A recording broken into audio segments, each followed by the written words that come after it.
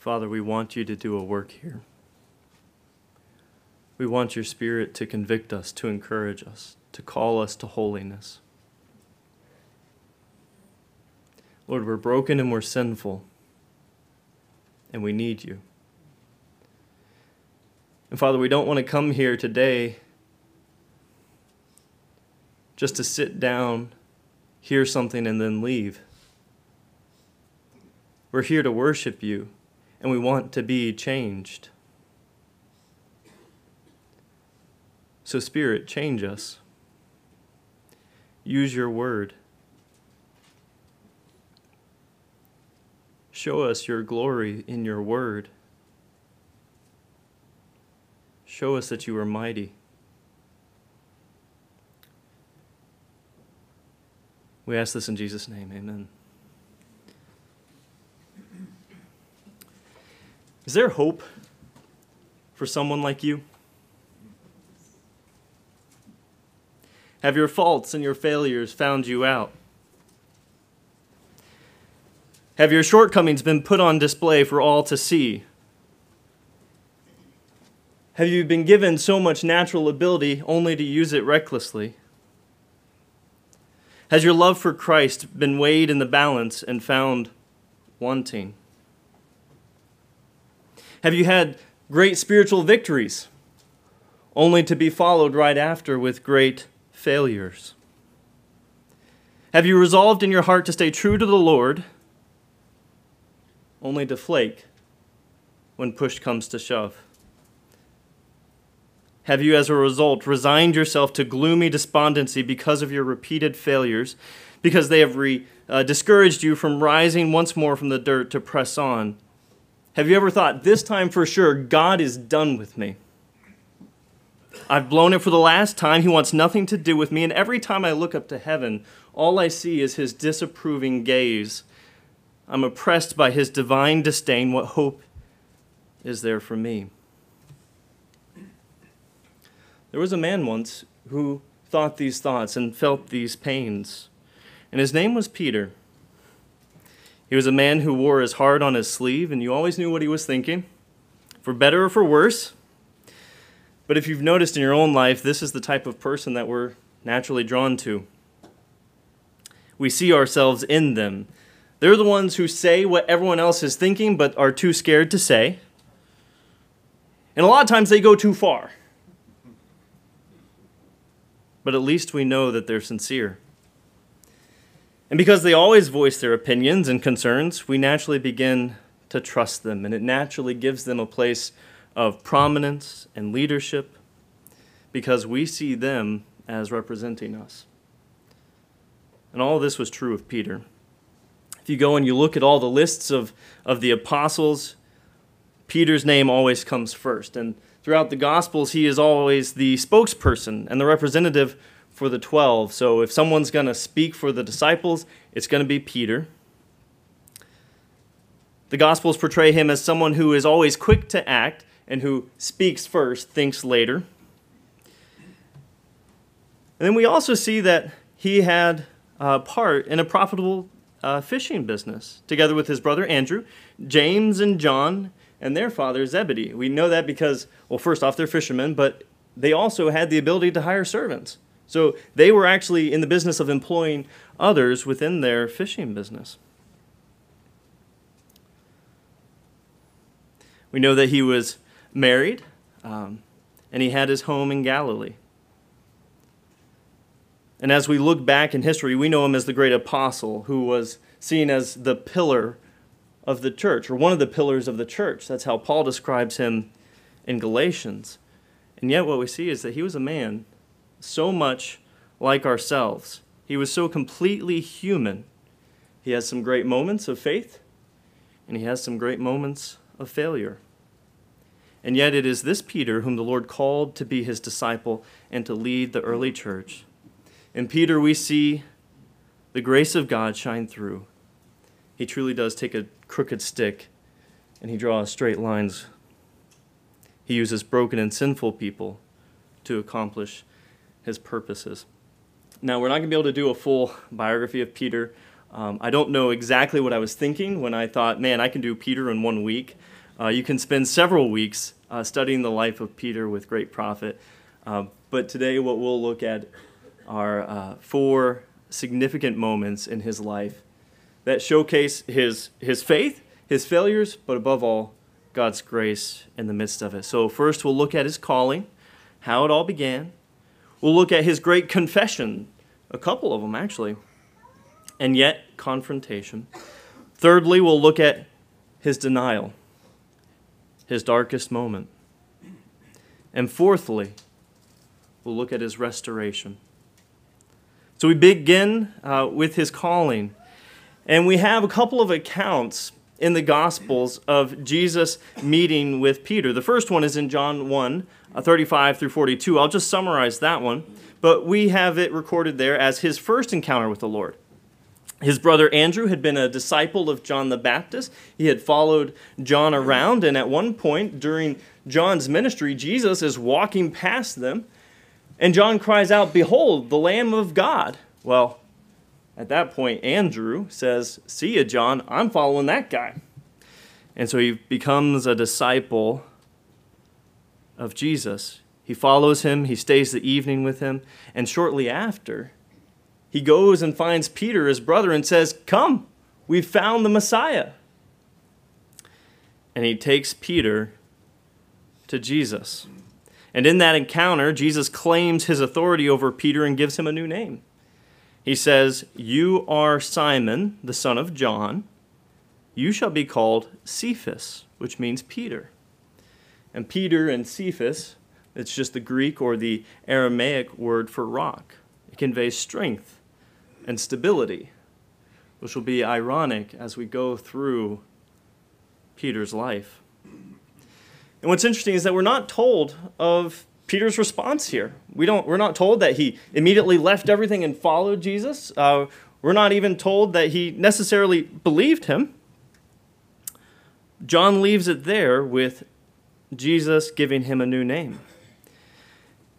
And apparently he didn't start following Jesus as a disciple after their first meeting, because we see their next meeting in Luke chapter 5, and I would encourage you to turn there.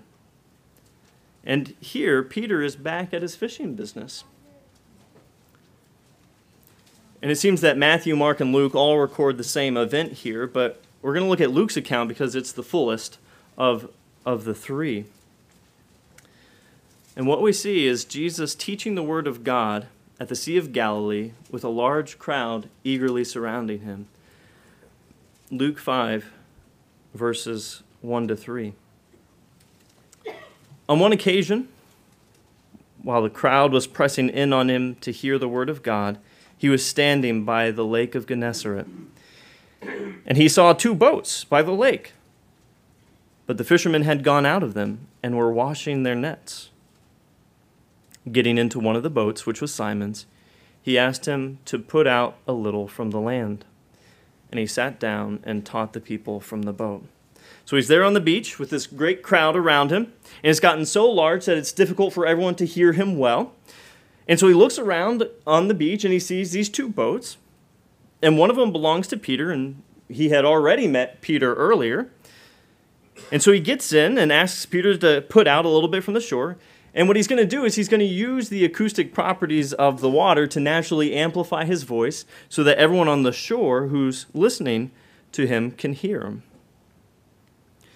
And we're not told what Jesus is teaching about here, because I think his teaching right here is not the most important part of the story. The most important part of the story comes after his teaching. We continue reading in verse 4. And when he had finished speaking, he said to Simon, "Put out into the deep and let down your nets for a catch." At this point, Jesus is still in the boat. He goes ahead and finishes his teaching and dismisses the crowd, and he turns his attention to Peter and says, "Look, we're already out. Why don't we just go out a little bit further and try some fishing?" And we see Peter's response, and it's less than eager. Notice verse 5. And Simon answered, "Master, we toiled all night and took nothing. But at your word, I'll let down the nets." So here's Peter, the fisherman, who knows what he's about, and he's just had a rough night. He and his companions have fished all night with nothing to show for it. His eyelids are probably heavy from the long night. It's possible he's a bit embarrassed that he's come up empty. And knowing Peter, he probably does have already a little bit of a short fuse. And he's already allowed Jesus to use his boat for teaching. And now comes the command, let's go fishing. Well, as we see in the text, Peter obviously recognized Jesus as having some kind of authority. He calls him master. But like many of us who just can't be content with silently obeying, Peter has to make sure that Jesus knows that he's really obeying him just out of deference for his authority. Even though Peter, as the expert in fishing, knows that it's not going to amount to anything. Peter's not expecting anything from this. He's obeying with a sigh. And he's in for a surprise as we continue reading in verse 6. And when they had done this, they enclosed a large number of fish, and their nets were breaking. They signaled to their partners in the other boat to come and help them. And they came and filled both the boats so that they began to sink. Now, I don't know how many fish it takes to sink a boat that is specifically designed for fishing, much less two of them, but I think it's a lot. And so this is something out of the ordinary. This is something that is very clearly a supernatural demonstration of Jesus' overflowing power. This is a revelation of Jesus' identity. This is more than a man. This is the Christ. This is the God-man. This is Yahweh himself in human form, and he's standing in your boat, Peter. Have you begun to blush yet from those words you said earlier? I mean, there is some irony here, Peter. You thought you knew better than Jesus, and that you were maybe doing him a kindness by deferring to his authority. But now, you see him for who he is. You've seen that he is the sovereign Lord who controls the fish of the sea, that very same sea that you know so well. But in all your mastery, Peter, you can't make the fish jump into your nets. You're just a man, Peter. You're just a man standing in the presence of the Holy One of Israel. Tell me, Peter, what are you going to do? Well, we see his response in verses 8 through 10. But when Simon Peter saw it, he fell down at Jesus' knees, saying, "Depart from me, for I am a sinful man, O Lord." For he and all who were with him were astonished at the catch of fish that they had taken. And so also were James and John, sons of Zebedee, who were partners with Simon.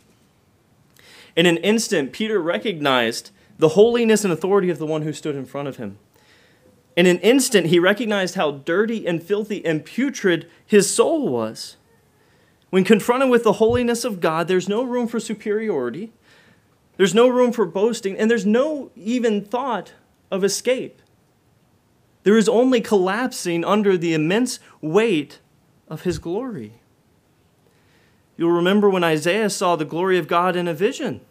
And we read this morning in Sunday school.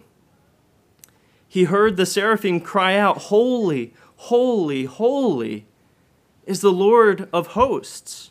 The whole earth is full of his glory." And you'll remember that Isaiah cried out upon seeing this scene, "Woe is me, for I am lost. For I am a man of unclean lips, and I dwell in the midst of a people of unclean lips, for my eyes have seen the King, the Lord of hosts." Peter saw the King and fell down at his feet. Have you? Have you come to terms with this Jesus? He's the King. Have you felt the crushing weight of his holiness? Have you seen yourself as a broken and sinful man before him? Have you seen yourself as unable and unworthy to stand in the presence of the Almighty? See it now. cast yourself down upon your knees and cry out, "Oh Lord, I am a sinful man." But you might say, he's too holy, and I'm too sinful. Will he look upon me with favor, with mercy? Is there hope for me?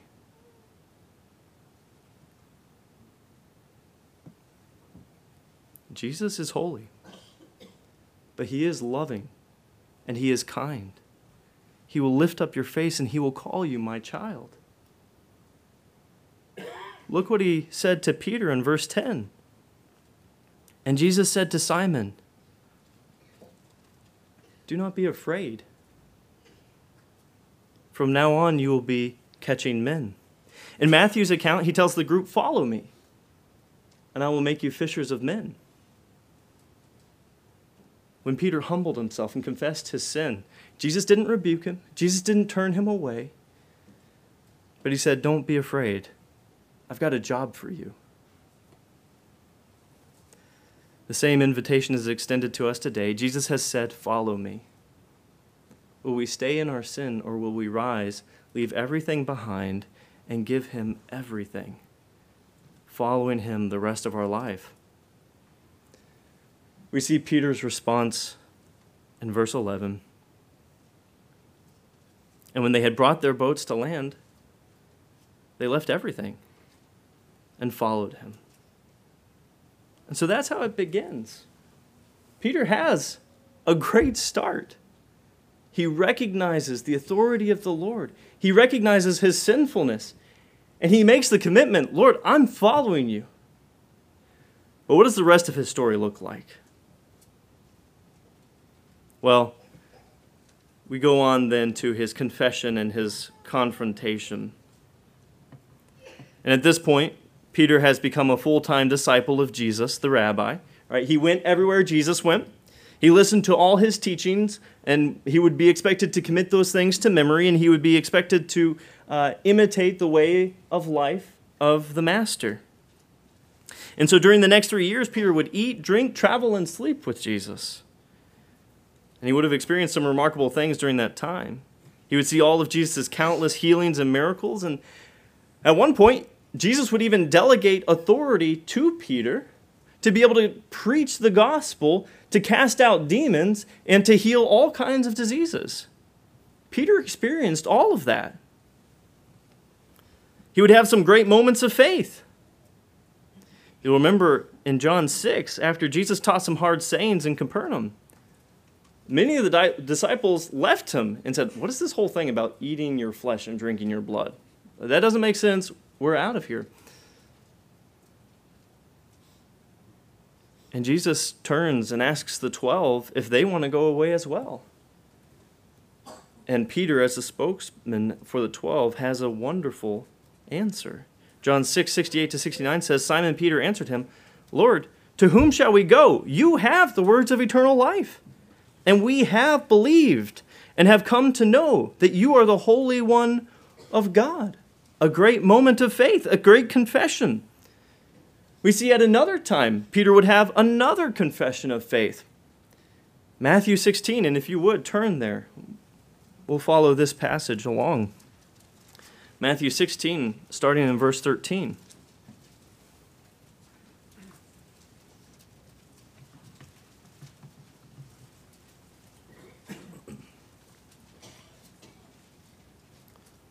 Matthew 16, verse 13. Now when Jesus came into the district of Caesarea Philippi, he asked his disciples, "Who do you say that the Son of Man is?" And they said, "Well, some say John the Baptist, others say Elijah, and others Jeremiah or one of the prophets." And he said to them, "But who do you say that I am?" Simon Peter replied, "You are the Christ, the Son of the living God." And notice Jesus' answer to him, Blessed are you, Simon Bar-Jonah, for flesh and blood has not revealed this to you, but my Father who is in heaven. And I tell you, you are Peter, and on this rock I will build my church, and the gates of hell shall not prevail against it. I will give you the keys of the kingdom of heaven, and whatever you bind on earth shall be bound in heaven, and whatever you loose on earth shall be loosed in heaven. This is a marvelous moment for Peter. Right, he was kind of probably brushing his shoulder and saying, "Woo, that was a good one." He was thoroughly commended by Jesus for his true and his right confession. He had real spiritual insight that had been given to him by the Father. He confidently confessed the identity of Jesus as the Christ, that is the Messiah, and as the Son of God. He knew that Jesus was more than just a man, but that he was the very Son of God. And he heard those words from Jesus, "Blessed are you." And in the very same scene, Jesus goes on and starts talking about his own death. Notice verse 21. From that time, Jesus began to show his disciples that he must go to Jerusalem and suffer many things from the elders and chief priests and scribes and be killed, and on the third day be raised. Yeah, this didn't line up with Peter's plans. The same Peter who earlier was saying, "Depart from me, for I am a sinful man, O Lord," now thinks that he is so bold as to be in the presence of Christ and feel justified in pulling Jesus up close to him and to begin rebuking him to his face in front of all the other disciples. Notice verse 22. And Peter took him aside. And like I mentioned, that word is not necessarily like, "Oh, come over here, Peter, and let's talk privately." It's taking someone to yourself. You're drawing them close here in front of all the disciples. And he began to rebuke him, saying, "Far be it from you, Lord. This shall never happen to you." You see, Jesus needed some correction here. Peter obviously had the better plan. Jesus just needed to see the sense in Peter's words. And he just needed to come around to his way of seeing things. "Jesus, I've got this figured out. You stick to your nice little spiritual sayings like, 'Judge not lest you be judged,' and turn the other cheek. But look, I'll handle the real world stuff. There's no need for talk of persecution and dying and any of that. Just follow my lead, Jesus, and we'll get where we want to go." Peter's words were not innocent. He's standing in the presence of the Christ. And Jesus the Christ is teaching. And he is ignoring those words. He rebuked the maker of heaven and earth and told him, "I don't like your plan." Who are you, Peter, to challenge the Almighty? Isaiah would say in chapter 14, verse 27, "For the Lord of hosts has purposed, and who will annul it? His hand is stretched out, and who will turn it back?" But that's what Peter was trying to do, to turn back the hand of the Lord. And we do the same. How many times have we thought, "Lord, I've got it all figured out. Follow my plan and we'll be set." Instead of humbly and prayerfully following Jesus and accepting whatever comes from his hand. Jesus' response for this kind of attitude is piercing. Notice verse 23. But he turned and said to Peter, "Get behind me, Satan. You are a hindrance to me. For you are not setting your mind on the things of God, but on the things of man." Peter had set himself up as an adversary to Christ. What he thought was so trivial was in reality treason. And when we have our minds set on the things of man rather than the things of God, we are a hindrance to his purposes.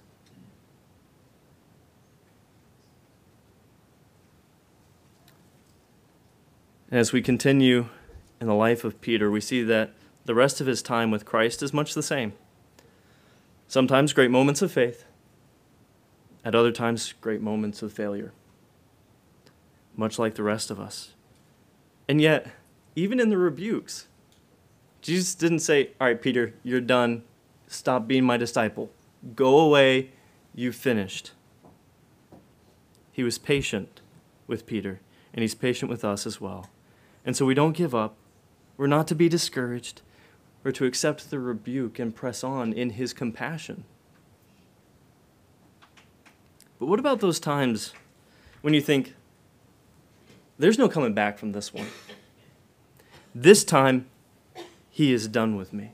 What about those times when we go so far as to deny the Lord?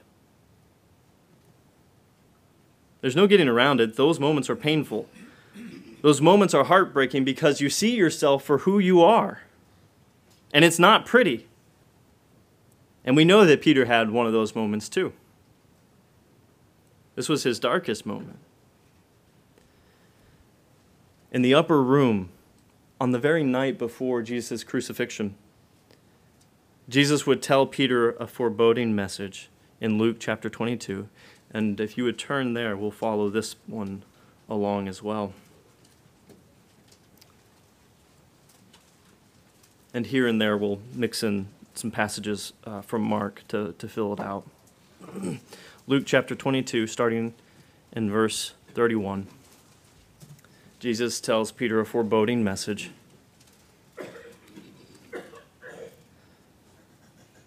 Simon, Simon, behold, Satan demanded to have you, that he might sift you like wheat. But I have prayed for you, that your faith may not fail. And when you have turned again, strengthen your brothers. Jesus warned Peter what was about to happen, but he affirmed that he was interceding on his behalf so that his faith would not fail. This would be remarkable considering Peter's upcoming denial. Jesus ensured that even in Peter's denial, he would not be lost. His faith would remain and he would turn again. And when he had, he was to go and strengthen the other disciples. But you know Peter, he always knows better. And he says to Jesus in verse 33, Lord, I'm ready to go with you both to prison and to death. It's a bold statement. And Mark adds that Peter said to him, even though they all fall away, I will not. But Jesus goes on in verse 34 of Luke chapter 22. Jesus said, I tell you, Peter, the rooster will not crow this day until you deny me 3 times that you know me. Or deny 3 times that you know me. And once again, Mark in chapter 14, verses 30 to 31, adds a couple more details here. Jesus said to him, truly I tell you this very night, before the rooster crows twice, I want you to hold on to that. You will deny me 3 times. But Peter said emphatically, if I must die with you, I will not deny you. And they all said the same. So they're up there in the upper room. They have the Passover meal. The Lord's Supper is instituted. And then afterwards, they sing a hymn. And Jesus leads his disciples to the Mount of Olives, where the Garden of Gethsemane is, so that he could pray. And Peter, who is extremely committed, falls asleep 3 times while Jesus is there praying. The Lord had instructed him to pray, and already he is falling asleep.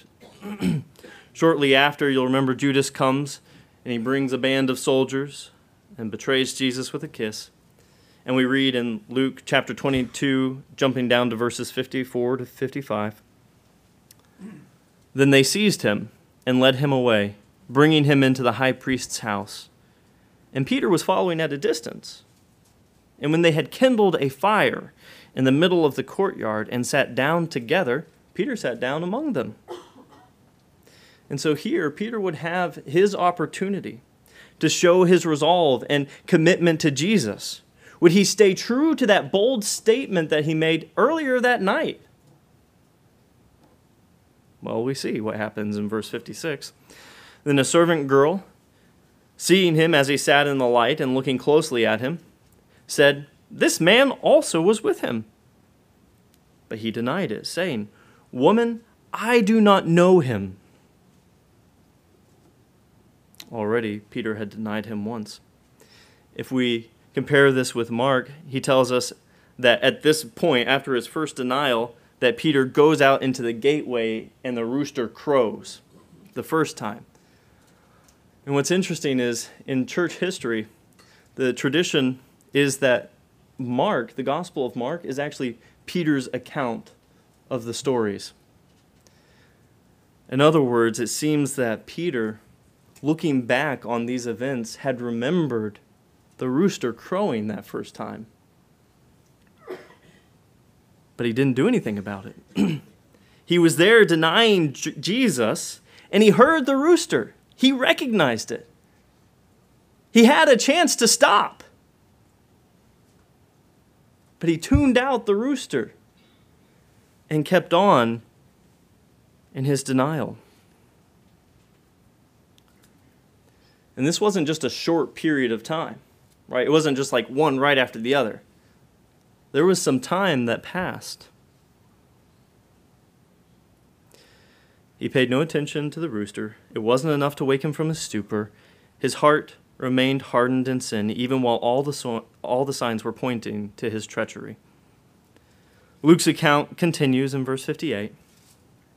And a little later, someone else saw him and said, "You also are one of them." But Peter said, "Man, I am not." His second denial. And after an interval of about an hour, still another insisted, saying, "Certainly this man also was with him, for he too is a Galilean." But Peter said, "Man, I do not know what you are talking about." And immediately while he was still speaking, the rooster crowed. Mark tells us that he began to invoke a curse upon himself and to swear, "I do not know this man of whom you speak." And immediately the rooster crowed a second time. Despite all his boastful, confident words, Peter had blatantly denied Jesus 3 times. In the third denial, he was invoking a curse upon himself. He held nothing back in his denial. It was a full-throated denial. And to make matters worse, you think about what is going on in the high priest's house. Jesus is being falsely tried. He is being mocked. He is being beaten. And Jesus is out, and Peter is out in the courtyard, denying him vehemently. And as we continue in Luke, I think we see one of the most heartbreaking and piercing sentences in all the Bible. Verse 61, "And the Lord turned and looked at Peter."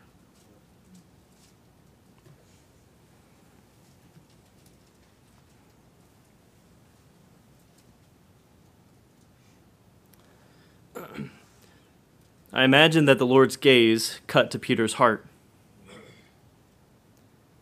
He was looking straight into the eyes of the one whom he swore never to leave, never to deny. I don't think Jesus has here a surprised look. I think it was one of grief and sorrow. He knew Peter would deny him, but it didn't lessen the pain. I imagine that Peter's denial there hurt Jesus more than all the wounds he received that night. Jesus was destined to suffer alone. His friend had betrayed him. His disciples had scattered. And bold, fearless, loyal Peter had denied him 3 times.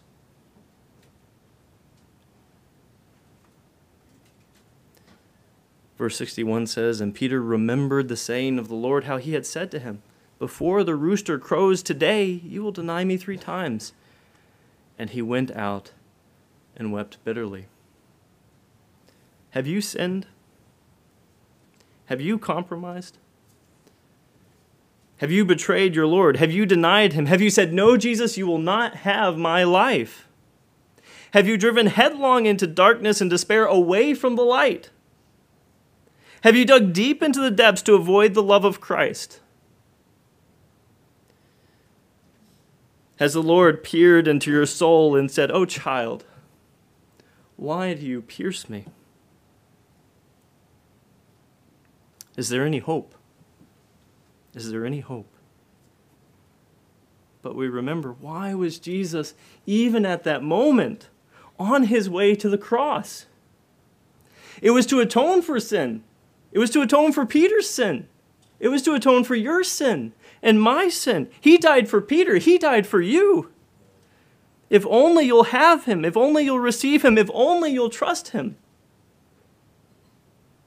Cry out to Jesus, who is all merciful. He'll not turn you away. He died for his sheep, and you are his sheep if you hear his voice and you follow him.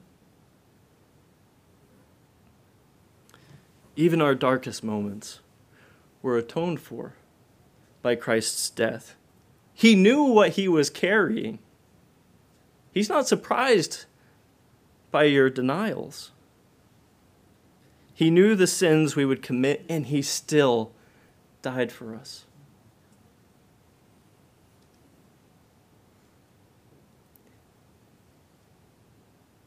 After such a fall, though, is there any hope for restoration? Yes, maybe Jesus died for your sins, but after a failure like that, are you consigned to an ongoing life of shame? I mean, after that, is it just your duty to slouch through life in guilt with your head down? Or can God's grace truly restore you to joyful and obedient service? I'm certain that it was a long and tortuous 3 days for Peter as Jesus laid in that tomb. I can't imagine the nightmares that he had as he replayed his denials over and over again. I wonder how many times his mind flashed back to that time when Jesus' eyes met his own. But the end of John lets us know that Peter's story doesn't end in despair and shame. The risen Jesus would restore him to service and to ministry.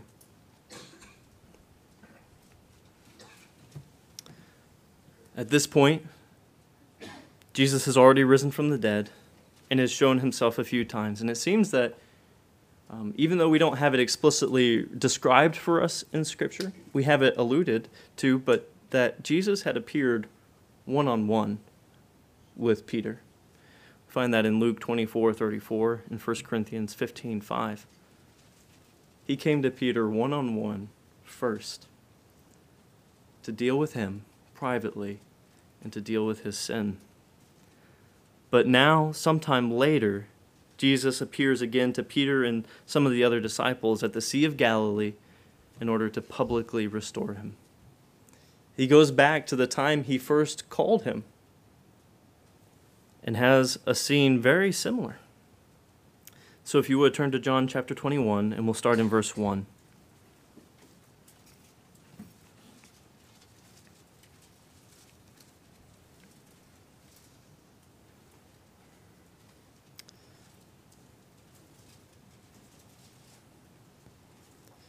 After this, Jesus revealed himself again to the disciples by the Sea of Tiberias, and he revealed himself in this way.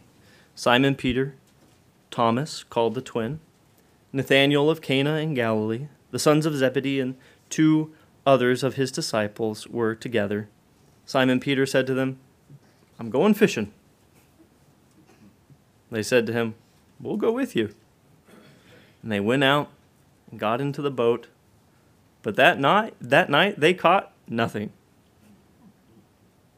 Just as day was breaking, Jesus stood on the shore, yet the disciples did not know that it was Jesus. Jesus said to them, "Children, do you have any fish?" They answered him, "No." He said to them, "Cast the net on the right side of the boat, and you will find some." And so they cast it, and now they were not able to haul it in because of the quantity of fish. Sounds like a familiar situation. This is how it all started. But apparently only one person recognized the significance of it right away. Verse 7 tells us that the disciple whom Jesus loved, therefore, said to Peter, "It is the Lord." Just think, the first time that this happened, Peter responded by saying, "Depart from me. But now we see a remarkably different response in Peter. We continue reading. When Simon Peter heard that it was the Lord, he put on his outer garment, for he was stripped for work, and he threw himself into the sea. The other disciples came in the boat, dragging the net full of fish, for they were not far from the land, but about 100 yards off. So Peter dives in, sprints his 100-yard freestyle with all his might just to get to Jesus. He leaves behind one of the greatest catches just so that way he can get to Jesus a little bit quicker. And when they get to the shore, they find that Jesus is sitting there next to the fire with breakfast all ready for them. It's such a peaceful and calm scene, even after the denial. He's inviting them to breakfast. He says, here's some food. Fill yourself. Verse 9 continues, when they got out on land, they saw a charcoal fire in place with fish laid out on it and bread. Jesus said to them, bring some of the fish that you have just caught. So Simon Peter went aboard and hauled the net ashore full of large fish, 153 of them. And although there were so many, the net was not torn. Jesus said to them, come and have breakfast. Now none of the disciples dared ask him, who are you? They knew it was the Lord. Jesus came and took the bread and gave it to them, and so with the fish. This was now the third time that Jesus was revealed to the disciples after he was raised from the dead. I can't imagine what that meal was like. Just knowing everything that had transpired previously. And here, Jesus isn't rebuking them. He's saying, come have breakfast. And he's not going to deal with anything until after the meal. But once they have finished the meal, now it's time to get down to business. The hard talk had to happen. And now with 6 other disciples around, Jesus turns to Peter and begins to question him. Verse 15, when they had finished breakfast, Jesus said to Simon Peter, Simon, son of John, do you love me more than these? I don't think he's talking about the fish here. I think he's talking about the other 6 disciples. Do you love me more than these? He said to him, yes, Lord, you know that I love you. He said to him, feed my lambs. He said to him a second time, Simon, son of John, do you love me? He said to him, yes, Lord, you know that I love you. He said to him, tend my sheep. And he said to him a third time, Simon, son of John, do you love me? Peter was grieved because he said to him the third time, do you love me? And he said to him, Lord, you know everything. You know that I love you. Jesus said to him, feed my sheep. You'll remember that Peter had previously stated quite boldly, even if all others fall away, I will not. And Jesus here is saying, do you love me more than these, like you said you did? And since he had denied Jesus 3 times here, he calls Peter to affirm his love 3 times. And each time Jesus instructs him to feed my sheep. And you'll remember that before Peter's denial, Jesus had said, Simon, Simon, behold, Satan demanded to have you, that he might sift you like wheat. But I've prayed for you that your faith may not fail. And when you have turned, strengthen your brothers. This is what Jesus was calling him to now. And then finally, he lets him know that Peter would glorify God through his death. Peter said, Lord, even if I have to die, I will not deny you. Now Jesus says, let's put that to the test. Verse 18 says, truly, truly, I say to you, when you were young, you used to dress yourself and walk wherever you wanted. But when you are old, you will stretch out your hands, and another will dress you and carry you where you do not want to go. This he said to show by what kind of death he was to glorify God. The early church tells us that Peter did indeed die for his faith, being crucified upside down upon his own request, because he did not consider himself worthy to die in the same manner as his Lord. He would see, according to tradition, his own wife crucified before him, calling her to remain steadfast. And with this certain death revealed to Peter, Jesus then presses him at the end of verse 19 and says, "And after saying this, he said to him, 'Follow me.'" But Peter, even in his restoration, he's still human. He turns and saw the disciple whom Jesus loved following them, the one who also had leaned back against him during the supper and said, "Lord, who is it that is going to betray you?" When Peter saw him, he said to Jesus, "Lord, but what about this man?" Jesus said to him, "It's none of your concern. If it's my will that he remains until I come, what is that to you? What is your job? Follow me. You follow me." Jesus' command to Peter is to follow him in life and in death. And what we see in the book of Acts is how God takes this man, fills him with his Spirit, and calls him to obey the command to follow. Peter would obey, not perfectly, but faithfully, by the help of the Holy Spirit. God would take this crooked stick and draw a straight line. And he can do the same with us. So is there hope for someone like you? Someone like me? Someone who has failed more times than I can count? There is. Do we need to fear God's contempt? Not if we're in Christ.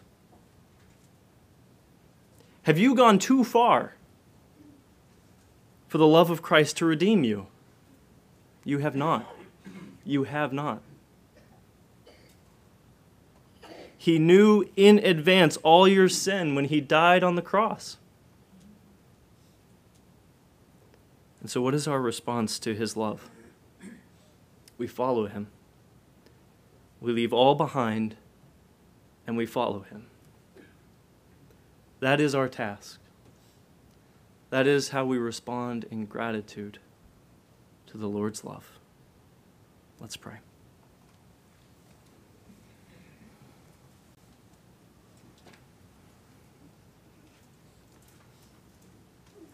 Father, do a work, O Lord, in us. We are broken, we are crooked, we are sinful. But, O Lord, you are kind, you are gracious. Lord, thank you for saving us. Thank you for being patient with us. Lord, enable us to follow you. May we put away all the things of this earth and look to you and follow you in life and in death. And we pray it in Jesus' name. Amen.